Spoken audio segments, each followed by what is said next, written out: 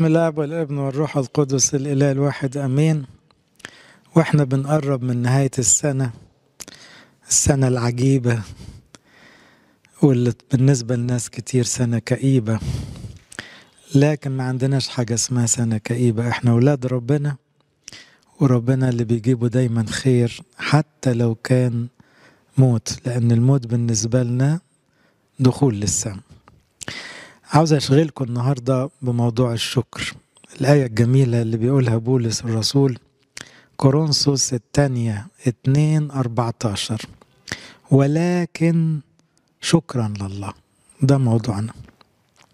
ولكن شكرا لله الذي يقودنا في موكب نصرته في المسيح كل حين، ويظهر بنا رائحة معرفته في كل مكان. ليه بيقول ولكن؟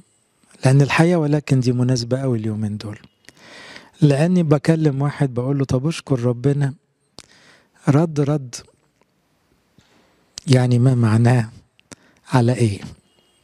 لأنه طبعا جرب تجربة شديدة في الأيام اللي فاتت، بينما في نفس اليوم بكلم شخص تاني بيقول لي نشكر ربنا قوي وتجربته أصعب من الأولاني، لكن معناها مهما حصل شكرا لله. وبولس كان عايش المعنى ده، لأنه في رسالة كورنثوس، لو انتوا عارفين الرسائل، رسالة كورنثوس الأولى هي أكتر رسالة القديس بولس فيها يعني متقطع في المشاكل. عنده مشكلة تشكيك في التناول، ومشكلة تشكيك في القيامة، ومعلمين كذبة، ومشكلة القضاء المدني، ومشكلة ما ذبح للأوثان، ومشكلة حزبية وانشقاق، ومشكلة واحد غلط مع مرات أبوه والناس كلها سمعت، والخطية الزنا قربت تدخل في الشعب. وبعدين لقى بس بصيص أمل إن الشاب ده تاب وسط كل المشاكل المتلتلة دي، وهموم تقيلة قوي على قلبه، غير مشاكله في أفسس وفي بلاد تانية واضطهاد عنيف ومؤامرات من كل ناحية. وسط ده كله يفاجئنا بكلمة لكن شكرا لله. نفسنا نوصل للشعور ده، نقول ولكن شكرا لله، زي الشعار اللي واخدينه في المؤتمر الأسبوع ده، في هذه جميعها وسط كل حاجة يعظم انتصارنا بالذي أحبنا. هو بيقول كده ولكن شكرا لله الذي يقودنا في موكب نصرته. يعني كل اللي بيحصل بما فيه من أوجاع وآلام واضطهاد وجوع وعري وخطر وسيف ومرض يقودنا، سيئنا كده عشان ندخل السماء. أنا عاوز أكلمكم عن الشكر لله في 4 نقط، وعاوزها تبقى تدريب نشتغل عليه الأسبوع ده قبل ما السنة تخلص. تعالوا نختار 5 شخصيات نشكر ربنا عليه. وصدقوني أنا بس ابتسمت أو ضحكت لأني قلتها مرة، الواحد قال لي هشكر ربنا على امرأتي، وكأنه يعني دي بالذات ما أقدرش أشكر ربنا عليها. أشكر ربنا على شخصيات في حياتك، لأنه في شخصيات ربنا حطها في حياتك، الشخصيات دي ليها دور في خلاصك. ممكن يكون أب اعترافك، ممكن يكون خدمك زمان في إعدادي وثانوي، ممكن يكون جارك، ممكن يكون والدك، ممكن يكون شريك حياتك، ممكن يكون ابنك. تعالوا نعد 5 شخصيات على الأقل، وأنا عاوزك بقى تكتب لو سمحت الواجب ده. اقعد اكتب كده، اشكرك يا رب على فلان، واكتب بقى أصل فلان استحملني مثلا، فلان علمني، فلان شفت فيه كذا، فلان هو اللي طيب خاطري في أيام صعبة، فلان كان المنفذ داخل التجربة زي ما الكتاب سماها، يعطيه مع التجربة المنفذ. صدقوني هتلاقوا، وممكن ما تلاقوش 5، تلاقوا 10 و50. لكن احنا بننسى نشكر ربنا على ناس في حياتنا. لو عملنا كده هنحس بالعرفان لربنا. احنا ما خلقناش الناس دي، ما اوجدناش الناس دي في حياتنا. وطبعا انا مش بقول ان الناس ما بتغلطش، لكن الناس اللي انت يعني بتزعل منهم في وقت يستحقوا شكر الله، لان لولا الناس دي كان ممكن حياتك تاخد مسار سيء. احنا ساعات بنبقى زي اللي شايفين روحنا وكنا شايفين نستاهل ناس أحسن من كده. صدقوني لو كنا أمناء هنشوف ان ربنا كرمنا قوي بالناس اللي حطوهم في حياتنا. مرة بتقول لي اكتر حاجة بشكر عليها صبح ظهر ليل ابني المتأخر او المعوق او ذوي الاحتياجات الخاصة، لانه ده بركتي، ده النعمة اللي في حياتي، ده اللي هدخل بيه السماء، ده اللي اداني الابتسامة رغم التعب، ده اللي عامل لي قيمة في حياتي. في واحدة تاني ممكن تبقى متذمر، ولكن عاوزين نوصل ولكن دي نتحدى المنطق البشري ونقول شكرا لله، شكرا على الناس اللي بيحبونا يا رب، شكرا على الناس اللي ربونا، شكرا على الناس اللي خدمونا وتعبوا معانا، شكرا ليك يا رب على الناس علمونا وسلمونا، شكرا على ناس حضروا لنا حاجات كتيرة قوي واحنا خدناها على الجاهز ونسينا تعبهم، شكرا على ناس تعبونا. والتعب ده هنفاجأ ان ده رصيدنا، ده راس مالنا قدامك. شكرا على ناس علمونا الصبر، شكرا على ناس علمونا ما نتكلمش، شكرا على ناس خلونا نجري عليك لانه مفيش غيرك من كتر الهم والتعب، شكرا على ناس ظلمونا والظلم ده خلانا نتشبه بيك ونشبع بيك ونفرح بيك ونتعزى بيك. شكرا يا رب على ناس، كل الناس. أنا عاوز بقى من ضمن الناس دي كلها تعد 5 وتقعد تكتب كده على كل شخص شكرا لله على فلان. أنا عارف إن فيكم ناس شاطرين قوي مش هيكتبوا 5، هيكتبوا كتير قوي. وصدقوني عاوز أقول لكم اللي يشكر كتير هيشوف الحياة كلها بنظارة جديدة، وهيكتشف انه صانع الخيرات بعت لنا خير مع ناس كتيرة قوي. وساعات الواحد ما بيشكرش ربنا على الناس دي غير بعد ما بيمشوا، بيكتشف ان ربنا كان اداله حد مهم قوي في حياته بس ما لحقش يشكر عليه في وجوده، او يمكن عمره ما قال له انا بشكر ربنا على وجودك في حياتي. تيجي نستخدم الجملة دي ونقولها الاسبوعين دول للناس حوالينا، بشكر ربنا على وجودك في حياتي. يمكن قبل ما يمشي الشخص ده يسمع الكلمة الحلوة دي وتبقى كلمة من القلب، كلمة صادقة. كمان تعالوا نشكر ونقول ولكن شكرا لله على مواقف، 5 مواقف برضو حصلت طول السنة.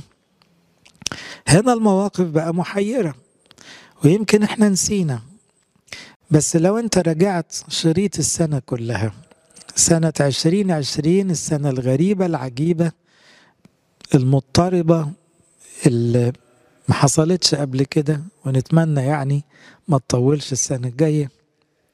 طيب ايه المواقف يا أحبائي؟ الحقيقة كل موقف في حياتنا يستحق الشكر، بس احنا ما شكرناش كفاية.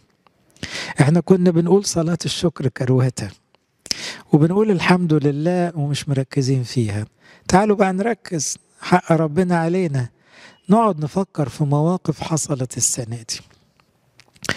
أؤكد لكم اللي هيقعد قعدة حلوة ويفكر كويس قوي صدقوني مش هيقعد أقل من ساعة ساعتين يفكر في مواقف 50 و100 موقف حصلوا، ربنا حط إيده وبارك وستر ونجى وأنقذ وخدنا نتائج كنا متوقعين أسوأ من كده كتير، وكان ممكن الدنيا تبقى أوحش من كده كتير قوي. لما نتأمل في حياتنا ونشوف المواقف اللي بتحصل هنقول زي ما المزمور بيقول لا ابتلعونا ونحن أحياء، شكرا لله.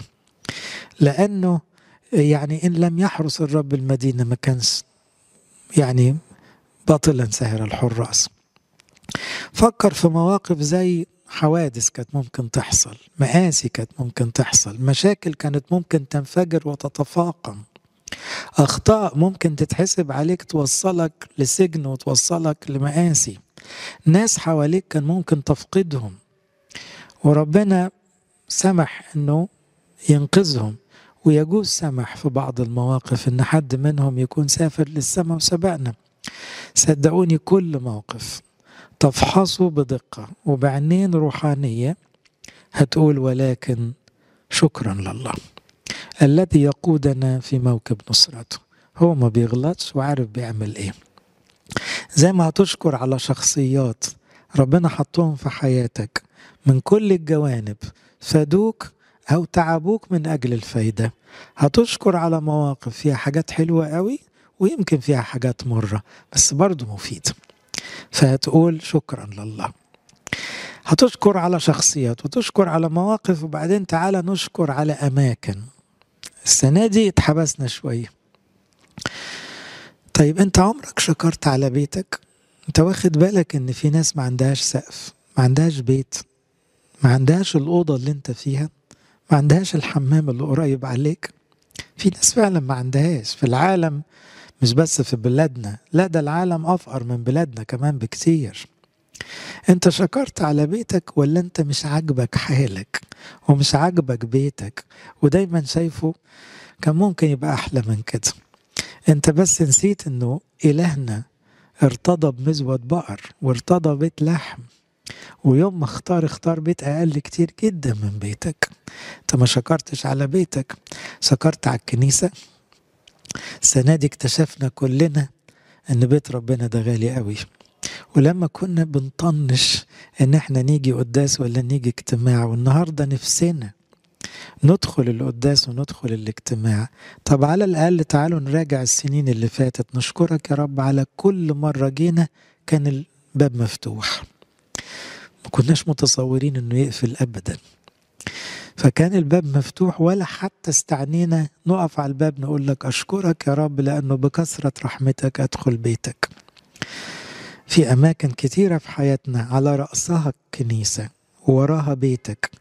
يمكن مكان شغلك، تعبت في شغلك، زهقت من شغلك، شغلك بعيد كتير عن بيتك، مشوار متعب ليك، انت شكرت ان في شغل، شكرت ان في مكتب تشتغل عليه، في ناس مش لاقية شغل. طب انت شكرت ولا لا؟ مكان خدمتك، انا بديكوا على الاقل 5 اماكن عشان الواجب كله 5، 5 اشخاص و5 مواقف و5 اماكن. مكان خدمتك، ليه بتبص حواليك؟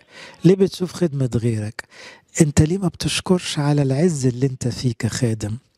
مرة واحد قريب بيقول لي المنطقة اللي أنا كنت بتضايق إن أنا بروحها كانت بتاخد 2 عشان أزور الناس اللي هناك، وكنت بقول يعني كانوا يختاروا لنا مكان قريب شوية. النهاردة السنة دي وأنا معرفتش أروح لهم متغاظ من نفسي، إزاي كنت مستثقل المشوار ده؟ 2 دول من أجل ربنا كانوا بركة، والناس اللي كنت بروح لهم دول بركة العمر كله. وبقى مشتاق جدا الدنيا تفتح عشان يرجع يزور الناس اللي كان بيزورهم، وشاف المشوار اللي كان تقيل على قلبه ده بس يا ريته يرجع.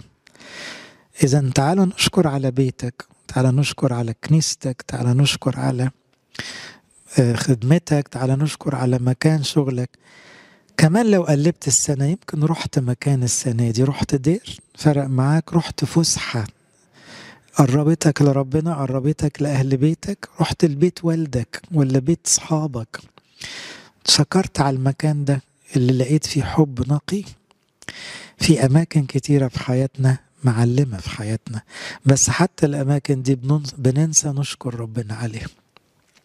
لو بصيت على حياتك من آخر عمرك هتلاقي يا في أماكن كتيرة يا رب اديتهاني هدايا، وأنا آسف إني كنت باخد الهدية وافتحها زي العيال وبص فيها وحتى ما ببصش فيك وأقول لك متشكر.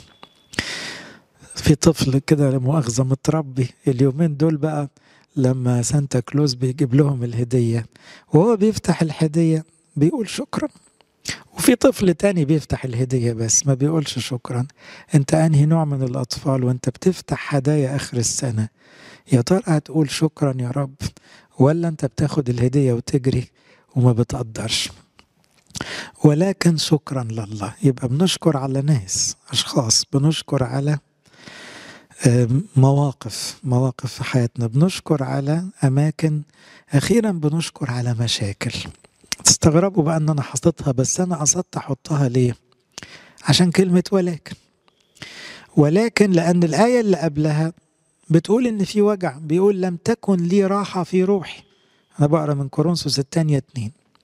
لم تكن لي راحة في روحي لأني لم أجد طيطس أخي، لكن ودعتهم فخرجت إلى مقدونيا، لكن شكرا لله. ليه؟ لأنه في وجع، في عدم راحة، في مشاكل، في ضيقات، في اضطهادات، في جوع، في مرض، في وباء، في ناس تعبت قوي السنة دي، في ناس خسرت شغلها، في ناس اتمررت، في ناس ودعت ناس من أحبائها. مشاكل؟ لا، ده أعلى من المشاكل. بس عاوزين نوصل لكلمة ولكن شكرا لله، لأن ربنا في ده كله عارف بيعمل ايه، عاوز يلمنا في السماء.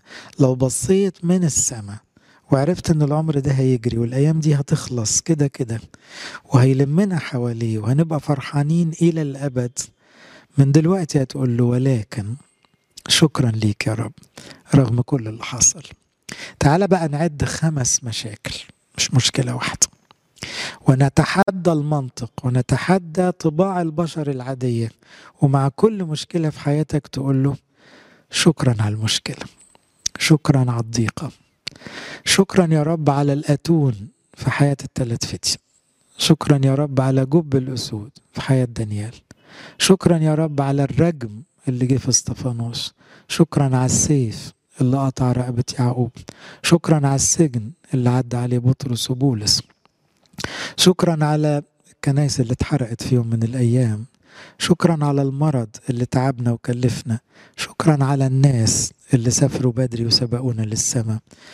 عد مشاكل، بس تحدى المنطق في كل مشكلة أو في كل ضيقة أقول له ولكن شكرا لله، لأنه ده الإيمان بقى، ده التحدي، دي أحلى شكر يطلع منك. الشكر على الناس الحلوة منطقي، والشكر على الخير اللي جه منطقي، والشكر على الأماكن الحلوة برضو منطقي، لكن أحلى شكر في ودان ربنا لما يطلع قبليه ولكن.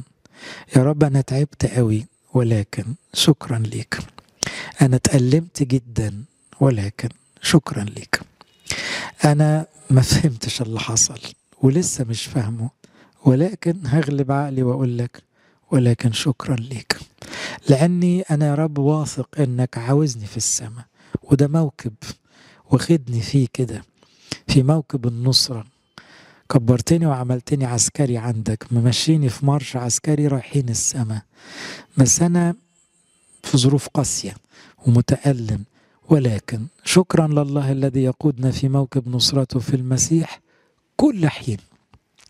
تعرفين كل حين دي بولس بيقولها كتير، لأنه قال شاكرين كل حين على كل شيء في اسم ربنا يسوع، قال صلوا بلا انقطاع، افرحوا في كل حين، واشكروا في كل شيء لأن هذه مشيئة الله. فأنت وانت بتقول أشكرك يا رب رغم كل وجعك، انت بتعمل مشيئة ربنا، انت ليك عين تقول لتكن مشيئتك، لأنك بتقول له أشكرك رغم اللي حصل ما كانش ده اللي أنا نفسي فيه.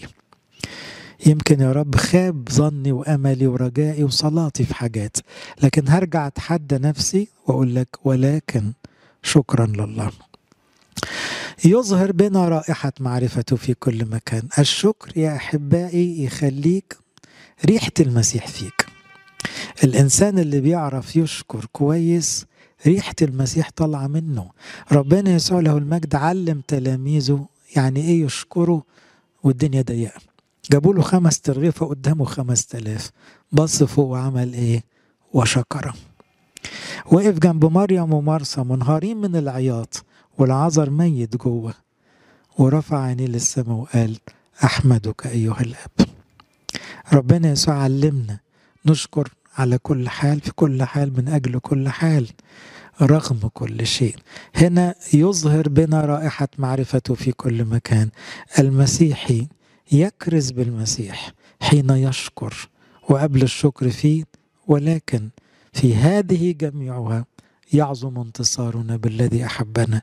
المريض الشاكر أجمل كارث، والشخص اللي ودع حد قريب ليه كارث قوي، والشخص اللي اتظلم وخسر كتير قوي وبيرفع عينيه ويقول له أشكرك يا رب، بيشاور على السماء، بيشاور على المسيح اللي هو مسلم حياته ليه ومتكل عليه وواثق فيه ومتأكد ان ربنا بيعمل احلى حاجة. فبيقول لأننا رائحة المسيح الزكية لله في الذين يخلصون وفي الذين يهلكون. في ناس هتتريق علينا لما نشكر وسط الأحزان والضيقات، وفي ناس هتبص لنا وتقول معاكوا حق، انتوا فاهمين صح، انتوا بس اللي عارفين الإله الحقيقي، انتوا اللي عينيكوا على الحياة الأبدية بجد، انتوا اللي عرفتونا يعني ايه الدنيا دي هتخلص وما تستاهلش حد يزعل عليها. الحياة الأبدية هي الهدف. فبيقول لأننا لسنا كالكثيرين غاشين كلمة الله، لكن كما من إخلاص كما من الله نتكلم أمام الله في المسيح. لو كنا بتوع ربنا بجد، لو مخلصين لربنا بجد، صدقوني لازم نقول نشكر ربنا كتير. تدريب الشكر بيبان سهل، هو مش سهل، لأنه إيه رأيكم الأسبوع ده نقعد طول الأسبوع لغاية آخر السنة لو نقدر كل نفس نقول أشكرك يا رب، لو نقدر كل موقف أشكرك يا رب، كل شخص نقابله أشكرك يا رب، كل مكان ندخله أشكرك يا رب، كل خطوة نخطيها أشكرك يا رب، كل منظر نشوفه أشكرك يا رب. شكرت على عينيك، في ناس فقدت عينيها، شكرت على ودانك، شكرت على ايديك، شكرت على عيالك، شكرت على اللقمة اللي بتاكلها، شكرت على النفس اللي داخل طالع، وطلع انه مكلف قوي وطلع انه غالي قوي ما شكرناش. إذا محتاجين نزود الشكر. لما الواحد بيشكر يا أحبائي بيحصل حاجة داخلية عجيبة قوي، تحصل معجزة جوانية. الروح القدس مع الشكر يملاك فرح غير منطقي، يستدعي فرح السماء. الروح القدس صاحب السماء يحط طعم السماء جواك لما تقول أشكرك يا رب. عشان كده تسبيحة، بالذات تسبيحة كياك، ليها طعم غريب. تدخل التسبيحة وانت مهموم متضايق، تطلع من التسبيحة وكأن دماغك دي اتغسلت خالص، وحاسس هو أنا كنت متضايق ليه؟ مش عارف. لأن التسبيحة كلها بتقول إيه؟ أشكرك يا رب، المجد ليك يا رب. تسبيحة فيها طعم السماء. لكن دايما في لكن، يعني ايه؟ لما تبص للواقع، الواقع ما يشجعكش على الشكر، لكن لما تبص بعين الإيمان هتعرف تشكر. غير ناظرين إلى الأشياء التي ترى وقتية، أما التي لا ترى فأبدية وتستحق الشكر. ومن العذراء اللي احنا فرحانين بيها الشهر ده، حياتها ما فيهاش حاجات حلوة كتير بلغة الدنيا، غلبانة، وحيدة، صغيرة، خجولة، بتاخد المشاوير على رجليها يا عيني لغاية الجبال الإصابات، وتيجي مصر يا عيني ماشية على رجليها. ظروفها قاسية، فقيرة بزيادة عشان تولد ابنها في مزود بقر. بس أمنا العذراء هي معلمة الشكر الأولى في الكنيسة، هي اللي بتعرف تنطقنا عشان نقول زيها. أمنا تقول لنا قولوا ورايا: تعظم نفس الرب، تبتهج روحي بالله مخلصي، القدير صنع بي عظائم واسمه قدوس. عاوزين نقول كده مع أمنا العذراء: يا رب ده انت بتعمل معايا العجب، ده انت كبرتني قوي، ده انا كان ممكن امشي من بدري عن كده قوي، ده كانت ممكن الدنيا تبقى خربانة خالص عن كده، ده انت بس لو ما كنتش سامحتني كان زماني دلوقتي في الجحيم من بدري. تعظم نفسي الرب. ولكن شكرا لله نتحدى الأحداث ونطلع بالإيمان خطوة كبيرة ونقول إيه؟ هنشكر رغم كل شيء. شكرا لله الذي يقودنا في موكب نصرته. لإلهنا كل مجد وكرامة إلى الأبد.